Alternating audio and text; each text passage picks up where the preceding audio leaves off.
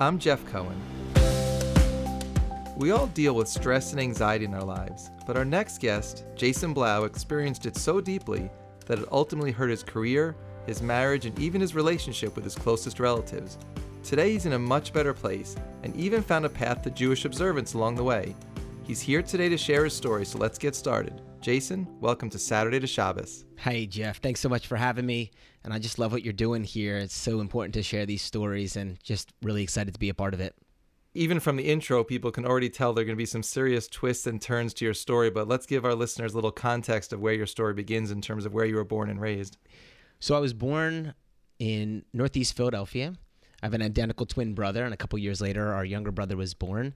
We grew up in a traditional row home. That's where you share steps with your neighbor, one bathroom to several people in a home. But it was an incredible upbringing in a semi-Jewish area. It was a great place to live. We had a lot of fun and have fond memories of growing up there. And what kind of Jewish customs were you doing inside your home? Yeah, so we were conservative Jews, which today I wonder what that actually means. But for us, it was about being culturally Jewish, I would say. We went to shul, we went to a synagogue, which was an incredible part of who we were. We never did Shabbos. My father never made Kiddush. We observed the holidays in the way that most people from a secular standpoint would. We'd light the Hanukkah candles. We'd certainly get one gift for each night of Hanukkah. And so we convinced our parents at times to give us all those gifts at once, which allowed them to then go out and buy more. We figured this out over time. We did Seder. We observed Rosh Hashanah. We did the best that we could in fasting for Yom Kippur. But, what we know now is Judaism wasn't so much ingrained into our upbringing, but there was certainly a space for it. It's funny you talk about doing the fast like to the best of your ability. Like in my house, because I also grew up conservative, my sister and I figured out that our family rule was you didn't have to stop eating at sundown. You had to stop eating when you went to bed. So we would stay up as late as possible, like 2 a.m, eating, and then sleep as late as possible the next morning. And if you played it right, you really only had to fast for 90 minutes while you were awake.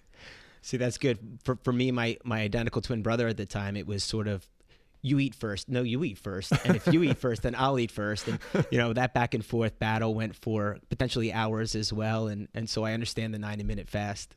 And so you talked about going to shul. So that was every Friday night or on Shabbos day, or how frequently were you going? The synagogue was located just about 5, 6, 7 minutes of a drive from where we lived. And we were in a pretty Jewish community. So we would go on Shabbat morning. It was called Shabbat, not Shabbos back then. And it was great. Every congregant of the synagogue would drive. It was the rabbi only who didn't drive. He was sort of like the token religious guy. And it was an incredible shul, this place called Oxford Circle Jewish Community Center. Today, we still speak of that Rabbi Ramorowski and our time there. It was really an incredible place to learn how to be Jewish in the real world. So did you know anything about Orthodox Judaism, that there was a level up from where you were holding as a kid? For us at the time, I think it was us and then those guys wearing the black hat and the squiggly things around their ears, right? Today, we know them as payas, but there wasn't such a graduation of scale, so to speak, in levels of Judaism. We always knew that we were conservative. We were part of the USY, right, the conservative youth group. It was what we did. It was who we were. And I didn't really have exposure to anything outside of Northeast Philadelphia, other than the Jersey Shore, of course. And so it just was what it was.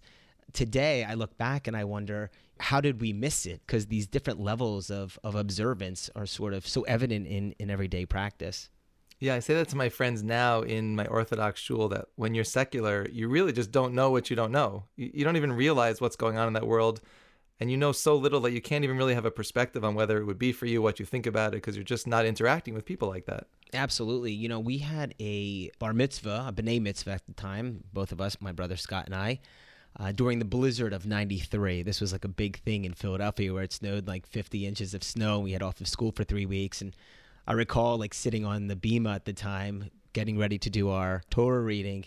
And there was a leak above us. And so both of us are being soaked, drenched literally by the snow and the rain coming in.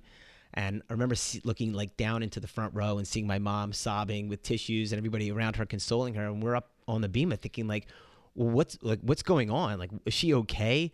And, the running in the back and the forth to what we now know it was her running to make phone calls to cancel the party the next week. And, they felt so bad for us. And we're like, are you kidding me? We get to go out into the snow and play and have off of school. And it was like a great memory. And I remember, you have the bar mitzvah giveaways, right? I had double the fun at Jason and Scott's B'nai Mitzvah, March 13th, 1993.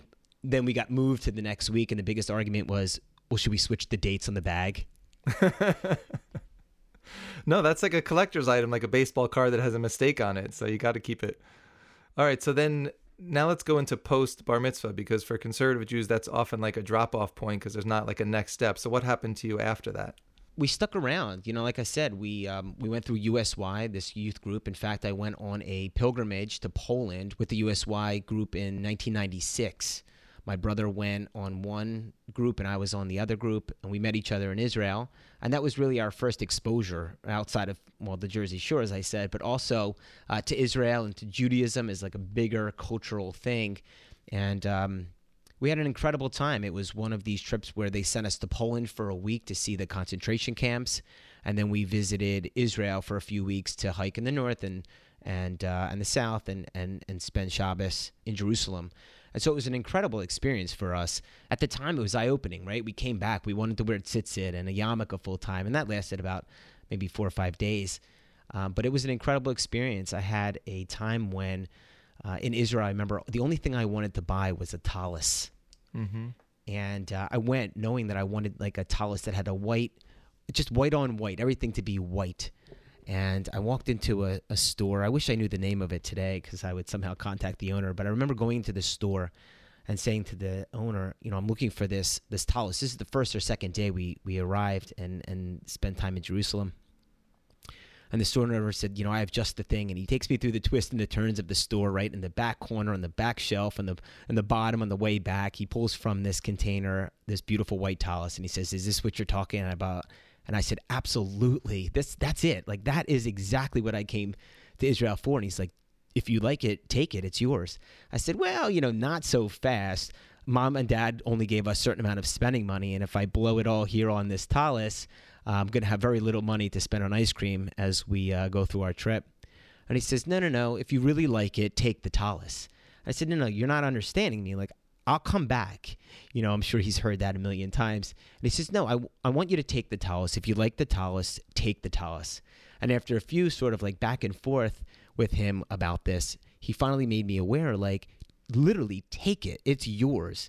He says, "And when you get home, have your father send me a check." I took the tallis. I walked out of the store. I know we sent the check. I remember like the whole conversation around this, but yet I have no idea if it ever got it. And it was sort of this, if the check isn't sent, it's on you. And only Hashem knows. And at the time I remember thinking like, who's this Hashem you keep talking of?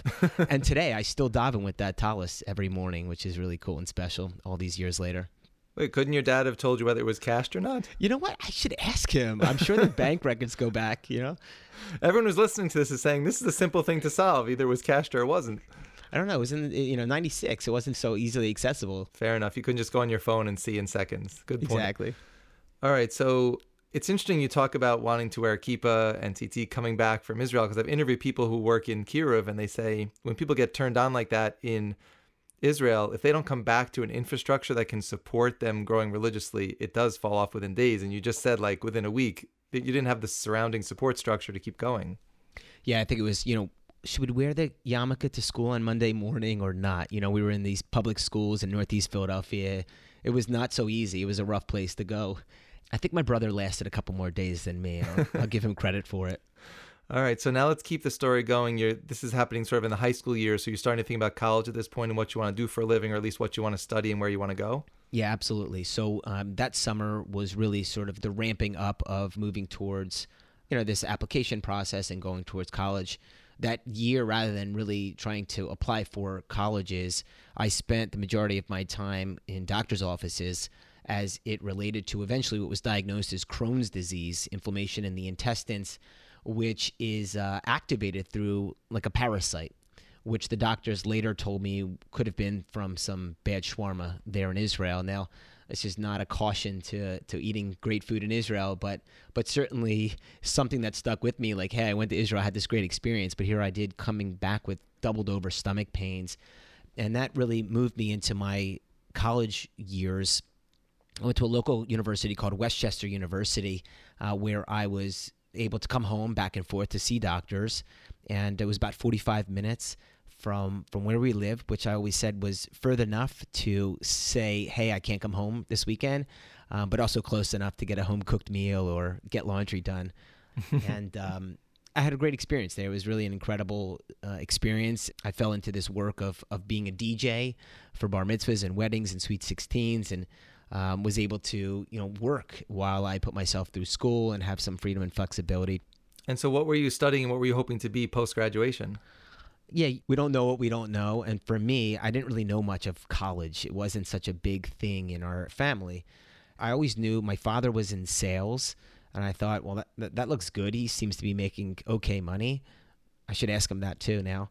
But at the time, it seemed okay. Like we were doing okay as like a middle-income family.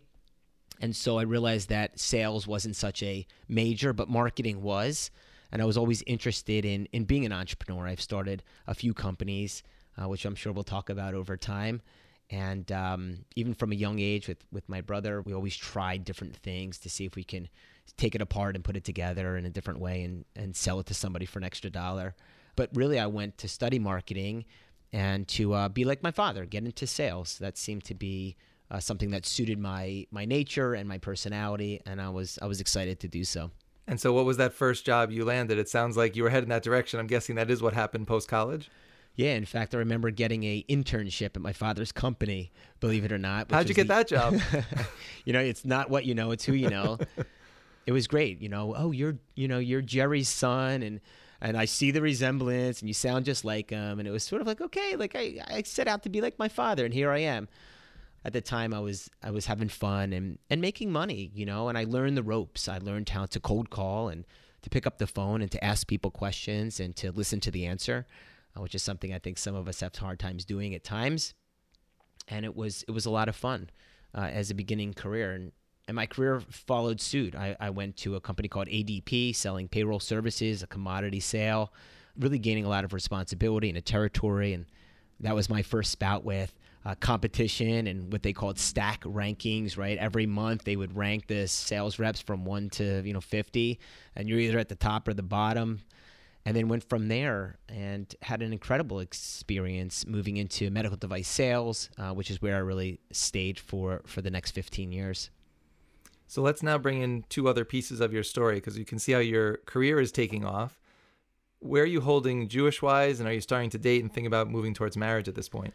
Yeah, so Jewish-wise, I'm Jewish, and that's just about it. I remember during college, we spoke of Judaism. I had friends that were Jewish. We would light candles in the dorm rooms, right? So there was Judaism as it related to the way I was brought up, and we continued to do those same things. In fact, I remember during college bringing some friends home for Passover Seder and having sort of that experience with them. When I came home from college, I moved in with my brother for a very short period of time. We realized that we weren't such good roommates. Wombmates, yes, but not roommates. Several years later, we were both very particular in the way that we liked our stuff kept, and arguments, ensued from there. And I remember moving in with a friend in a little area outside of Philadelphia and then downtown to Philadelphia, Center City, Philly, and had a great time hanging out in the city. And while I was in medical device sales, I went to Temple University Hospital. That's where I ultimately met my now ex-wife. While doing a sales presentation, I left some business cards behind. I remember that day I brought Primo hoagies. If you know anything about Philadelphia, and hoagies, a great sandwich with cold cuts, we called them. It's all about the bread, and this place had the best bread. I remember that was my go-to lunch. I didn't do it too often, but when I did, I brought Primos. And I remember her taking my business card and sending me an email like, hey, I was in that lunch. Do you remember me? And of course, yeah, absolutely. Although I didn't. And we met up a couple blocks from where my apartment was in the city in what feels like forever ago. And by the way, we didn't talk about this before the interview, but I went to the University of Pennsylvania, so I know what a hoagie is. Okay, good. And I had to learn that term because I grew up calling it a sub sandwich and had to understand there's different terminology. They will boo you right out of Philadelphia for calling it a sub. I also will admit I know what a cheesesteak is, but I don't Good. talk about that anymore. Right. Yeah, me either. All right. So let's go into kind of the courtship of you meet someone through your work and how that relationship takes off and leads towards marriage. Yeah, absolutely. So we dated for a while. I was working in medical device sales, living downtown, dating, and starting a business, right? Being an entrepreneur was my first sort of stint. I created a website, a portal for all things Philly, things that weren't so out in the open and up front, sort of like the underground aspects of art and music. So I was putting a lot of time and energy and effort into this, spending money, thought as a salesperson I could get advertisers and, play that game, and had some fun. We lived downtown for quite some time. I dated my now ex-wife for almost 2 years, and we got married. She was Jewish. I thought, hey, I did it. Married a Jewish woman. She was from Pittsburgh, and we moved into the suburbs like everybody kind of did, bought the Volvo and the Ford, parked those in the new driveway in the townhome, and we were doing great. We brought Judaism into our home. We were married in a reform way. We had a ketubah, although I didn't realize until recently that those people who signed the ketubah should be keeping Shabbos and other things like that. And it was definitely a part of us. It was certainly a part of our home. We were not lighting Shabbos candles or doing that, but we certainly hosted, a meal here for the holidays in our beautiful home at the time. And so the way you're setting up the story, moving to the suburbs, having the car, it sounds like the white picket fence kind of story. You have a great job. Like everything seems to be lining up for you. But I think our listeners can tell from the introduction, it doesn't quite go that way. So how does it start to turn in a different direction from what you thought your life was going to be? So I was stressed. I was really stressed. I was really, really stressed. Here I am in a new marriage, trying to come together with another person. And then a few years into our marriage, we decided that, it's time to try to have a child. And so I decided, what's best for us and for my career is to add more into my life, which was to go and get a master's degree, which I wound up finding a program which met locally to my home. It was actually a Penn State Smeal College of Business MBA where we would meet every other weekend. And I thought, what? How bad can this be? And I started. I decided to keep the medical device sales job, bring on the MBA, and then our baby was born in 2013, who's now 9, my daughter Lexi, and it was just so much. It was so much. I put so much on my plate, and on the outside I think I held it together, but on the inside I was dying. My heart was pounding out of my chest. I could barely breathe, and I needed help. I just didn't know where to get it. So in that kind of case, somebody could kind of shut themselves off from the world. They could seek external help. They could turn to medication. Like, how do you start thinking through like a course of action at this point? Yeah. I'd been on and off these sort of medications, the cocktail, I call it, right? The trial and error. They call them SSRIs and this one to do that. And those seem to always make me feel even worse, right? A guy who is stressed and anxious, you give him medication, which at the time went pretty unmonitored. I remember for me, it wasn't the shutting down or closing off. It was the reaction. I was quick to react. I was angry. I was upset a lot. And that didn't feel good. It wasn't who I am. I just felt like I couldn't control any of this within inside of me. I felt like I was always sort of like jumping out of my skin. And so I remember at one point, everybody around me, my wife at the time, my parents would say, hey, you should go and get some help. And I remember going to a local hospital to a psychiatrist who prescribed even more medication. And I thought, what? This is not right.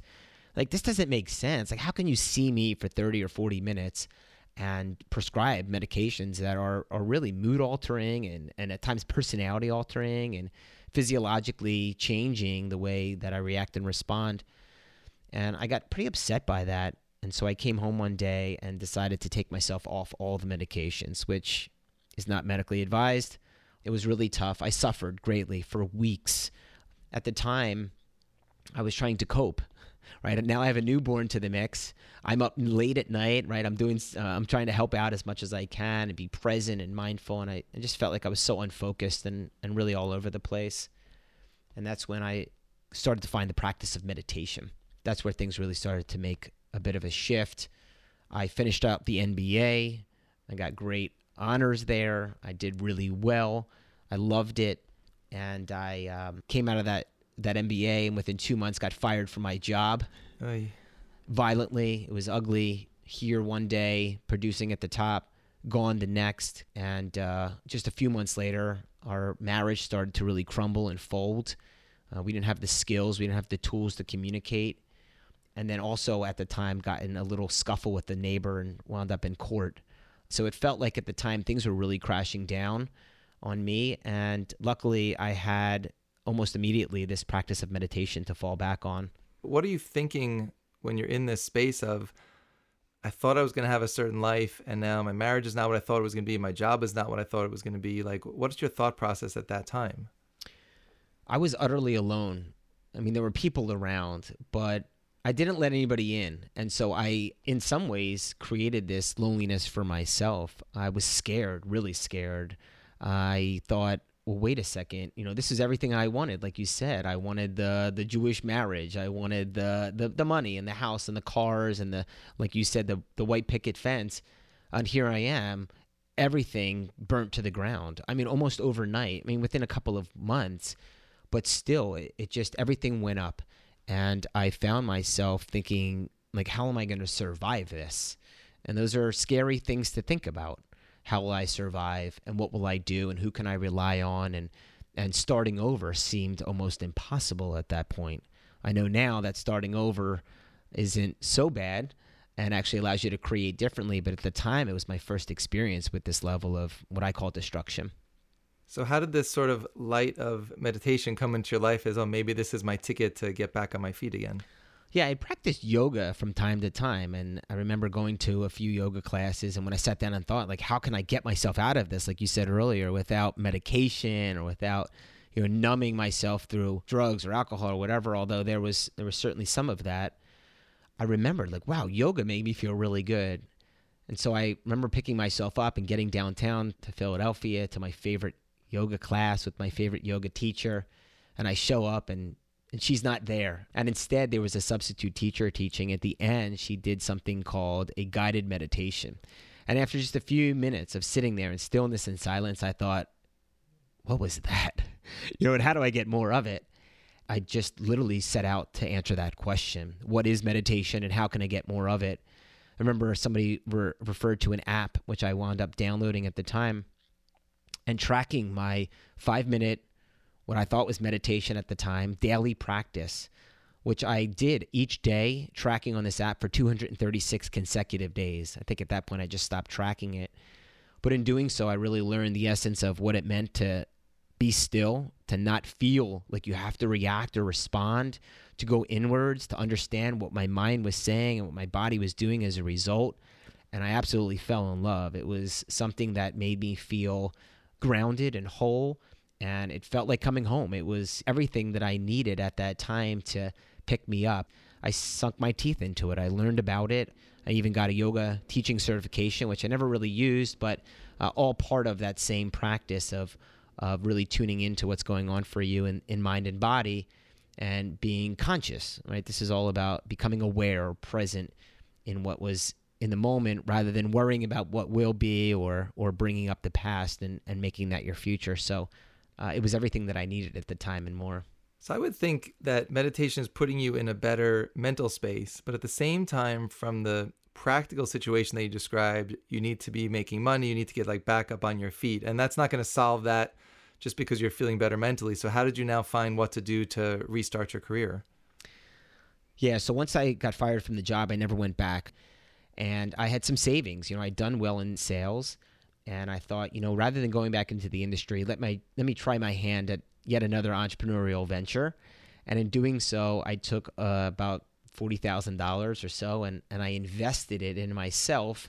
And I think that meditation gave me the strength and the power to do so, right? Reduce that fear and those self-limiting beliefs, and gave me that sort of inspiration to say, you know what?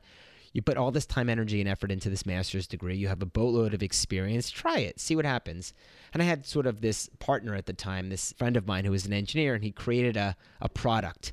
It was a cash management device of all things in the age of, Smart Pay and Apple Pay and all of these things.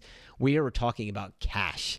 And I remember lugging around what he created, which was a safe, like a metal safe that you would see in a store, schlepping it in Philadelphia, trying to showcase how we can connect in your small business, right, at the water ice stand. I can explain to listeners what water ice is if they don't know, or Italian ice, and the Philly Soft Pretzel Factory, who collect a lot of cash because of the value of their product, right? A few dollars. And I sunk a lot of time. I got investors. I was a big shot. I think I spoke to 9 or 10 people in 30 days, and they wired me $150,000, and I had all this money, and I went out to Chicago and found an app developer to connect this cash management device where you would feed money into it. It would count it and collect it and keep it safe. And I went downtown into Philly, and I joined a co-working space. And here's what I did. I sunk my time and energy into that when I wasn't on as the single parent now as with my daughter, and ran that for about a year and a half. And that failed miserably. After about a year and a half, I spent all the money. Investors weren't happy about that. And I had to pick up myself and figure out, like, what's going to be the next venture? What am I going to do now? See, I think people who were listening to this were thinking with how hard your life was prior to this, that this idea was going to hit it big, and now you're a multimillionaire and everything's looking good again. But now they're seeing you have another blow that hits you just when things are starting to look up. Absolutely. And get ready, right? Because the ride, we're only going up on the roller coaster here. But certainly it was sort of stand up, get knocked down, right? And stand up again. And that was really the journey as it began at that time. So I thought, you know what?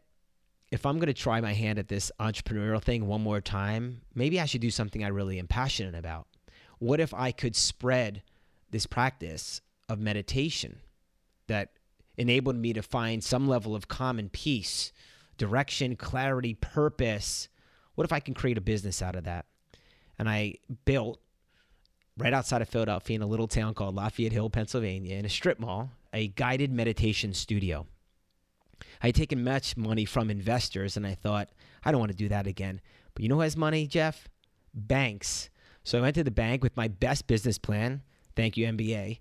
And I gave them, as they described, the best business plan in 30 years. And I had this incredible idea that we would bring teachers and different modalities and different practices of meditation to the community, and we would give everybody a space to feel safe and comfortable and to go inwards, tune the world out. And it was incredible. I built this thing, sit meditation space. My daughter was so young, but I remember seeing her. Still have the pictures of like her in between the 2x4s as we were, building this studio up. And it was incredible. For 2 years, we brought about 4,000 people through the door, kids and parents, adults.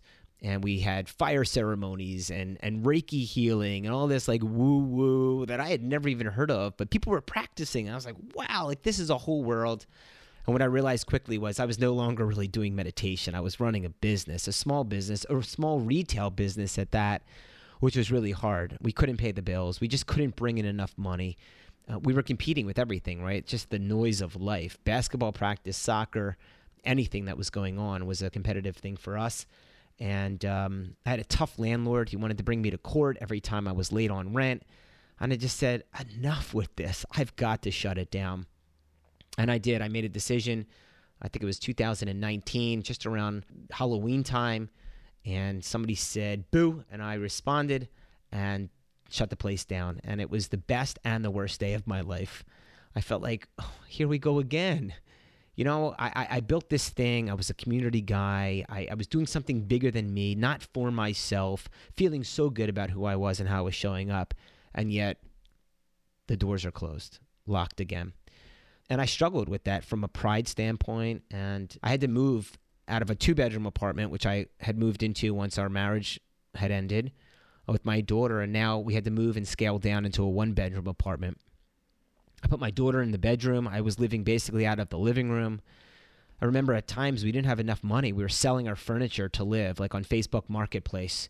And I wound up making a decision on going to work with a therapy practice as their mindset coach, right? As their mindful guy. I was getting people in the right headspace to do really tough therapy, to do their trauma work with the therapy practice. Hearing your story, like even just one of these things happening to someone will be very hard to overcome. And I think we're on like the 4th, 5th like iteration of just when it seems like maybe you figured out something where your life will come back together and you'll be in a good spot again, you get knocked down. The thing we haven't talked about in a while now is how religion takes a more prominent role in your life. So take us inside how you get to something that has some legs and takes off, and where Judaism enters back into the picture.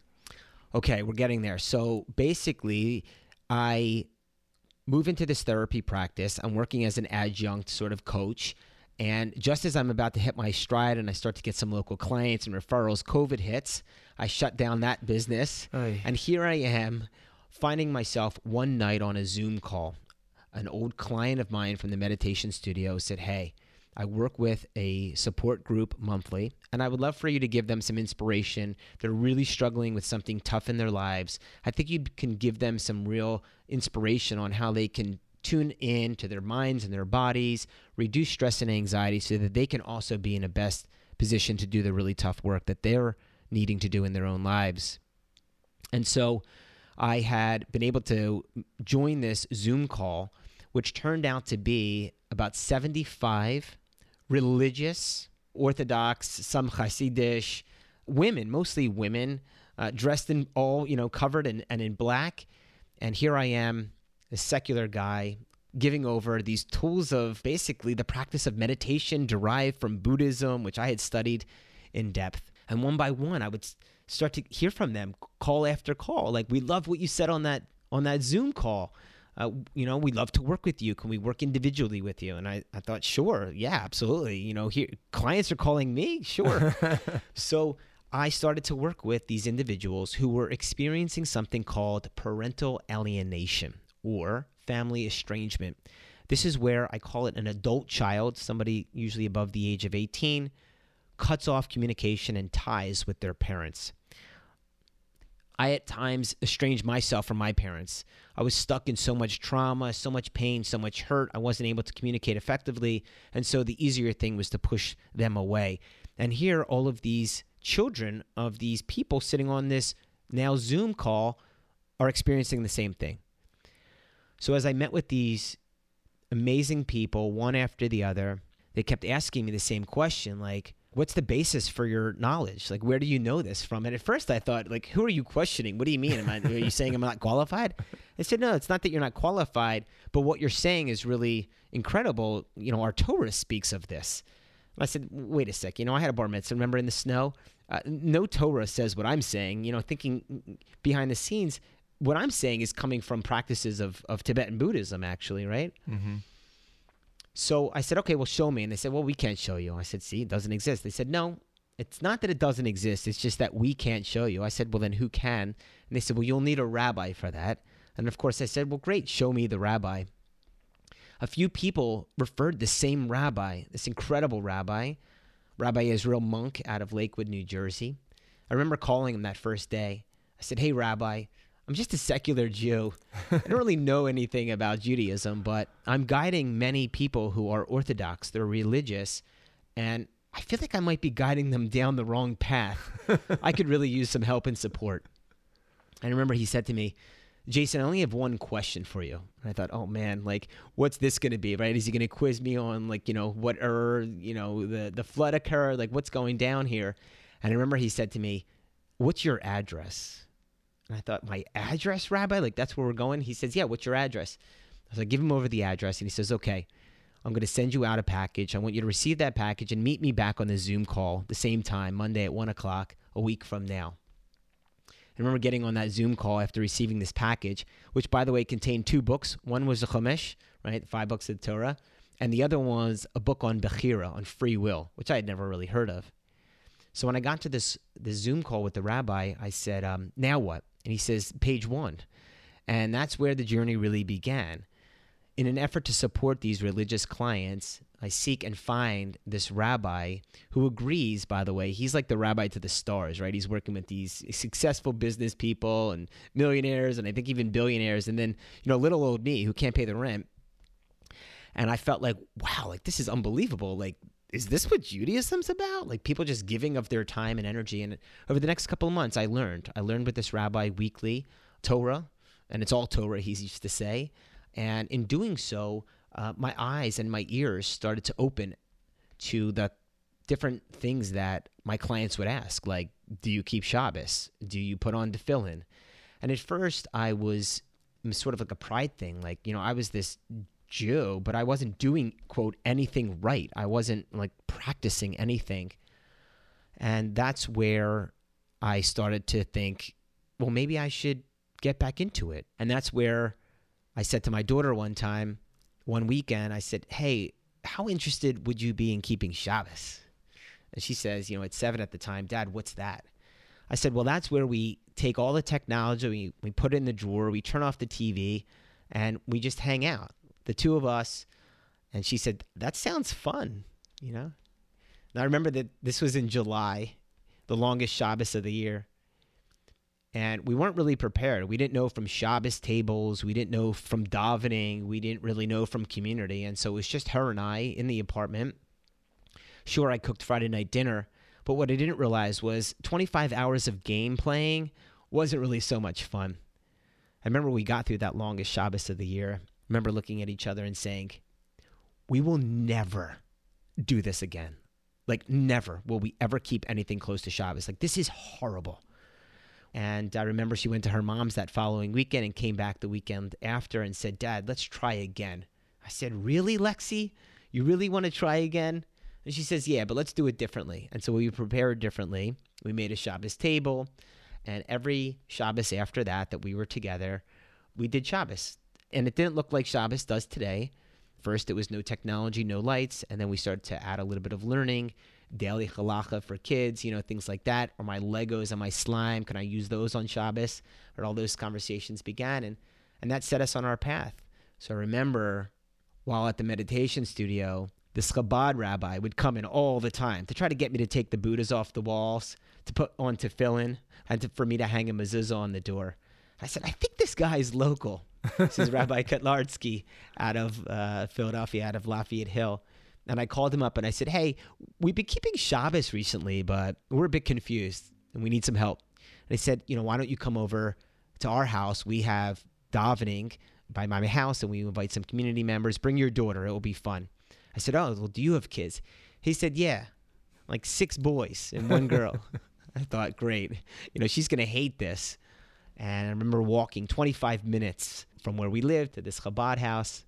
And I remember she hung out with the boys and this one little beautiful girl. And I thought, she's going to hate this, right? Like, she's never coming back. And she says, Dad, I loved it. Let's go back. And she was sort of like driving the ship on this thing the whole time.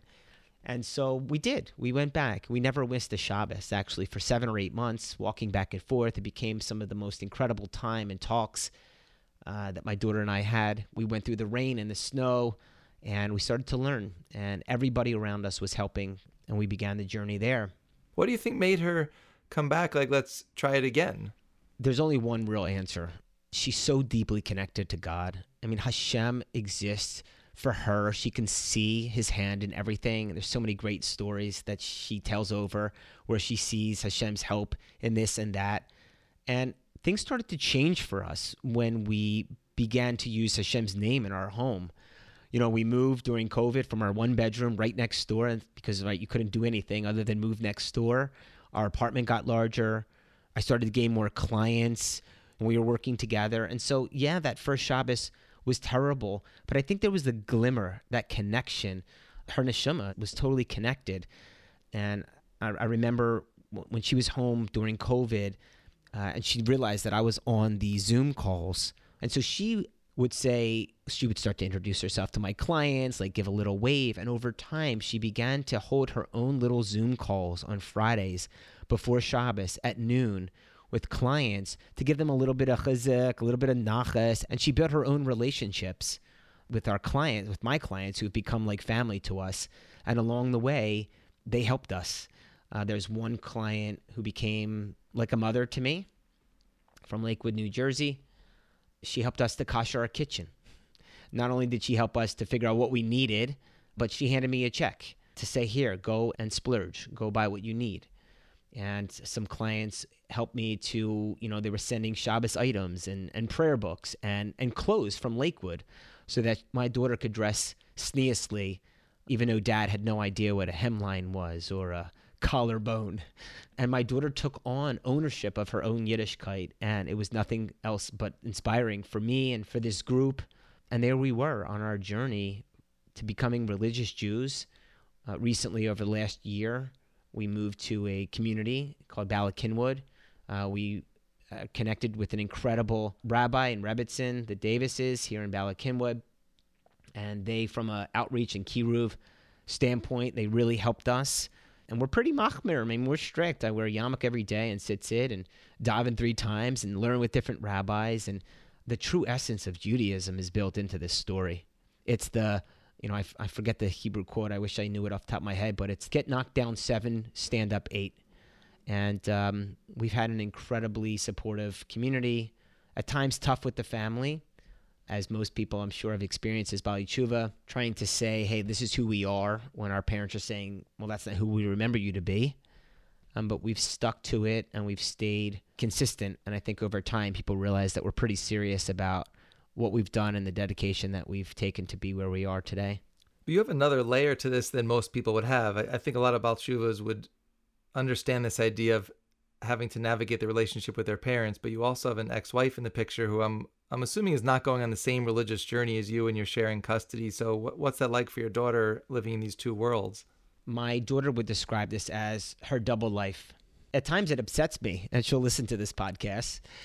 She speaks of her double life in the most positive, loving, and embraceful way. It's really incredible. By dad, she's learning brachas and Asher Yatzer and Shema and Modeh Ani, and learning to put herself out there in the community, showing up by meals and being grateful to Hashem for everything that's being given. And then she goes to mom and she lives a Jewish life. They are reform in practice. I think mom does the best that she can with the information she has. And it's been tough because my ex-wife didn't sign up for this. We didn't agree to raise our daughter with the same level of religious focus. Do we agree, her mom and I? No, we don't see things the same way. I'm sure it's one of the biggest reasons why we're not together. But my daughter always says, Dad, if somebody hasn't experienced Shabbos, there's nothing you can say that will get them to understand what it's really about. And she's right. I always say, people don't remember what you say, right? They remember how what you said made them feel.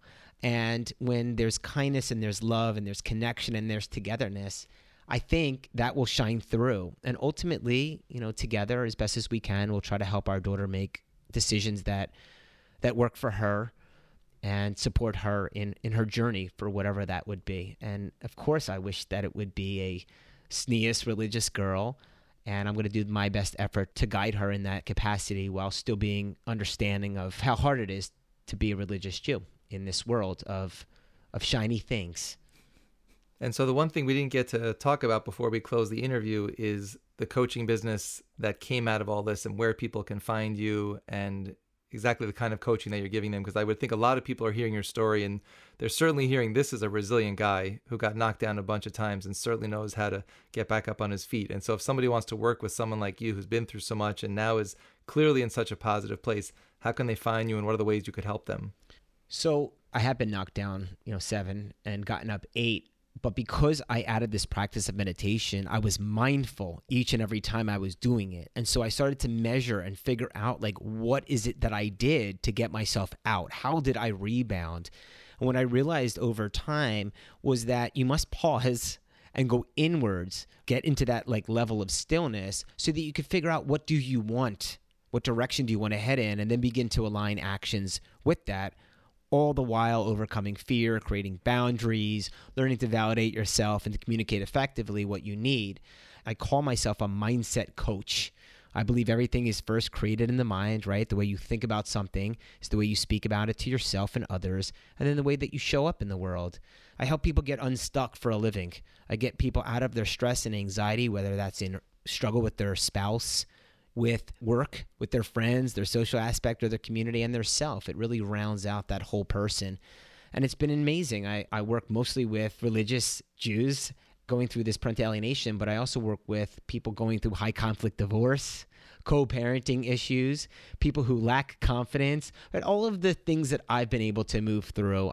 I ask for Hashem's help and guidance. I rely a lot on my learning and my teachings from Torah, from the rabbinical support that I have. And I've been able to sort of give that inspiration to a lot of people, and that makes me proud and fulfilled. And still, it's a work in progress. I'm now coaching coaches on how to coach my process just so we can get to more people. And that's going great too. And so how can our listeners find you either online or reach out to you directly if they wanted to learn more about what you have to offer? Go to my website, which is jasonblaucoaching.com. Reach out to me, and I'd love to connect with anybody who's looking to better themselves, to move into Yiddishkeit, or to just talk about how beautiful their children are. I love those conversations too. That is beautifully said. So Jason, I just want to say thank you so much for joining me today on Saturday to Shabbos. Thanks, Jeff.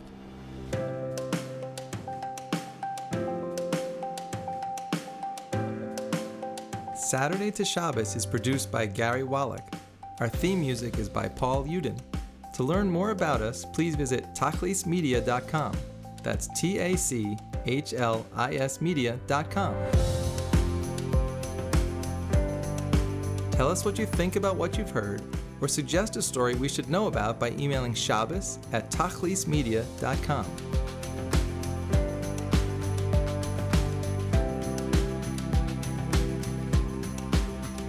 I'm Jeff Cohen. Thanks for listening. Please check with us often for more stories of inspiring Jewish journeys.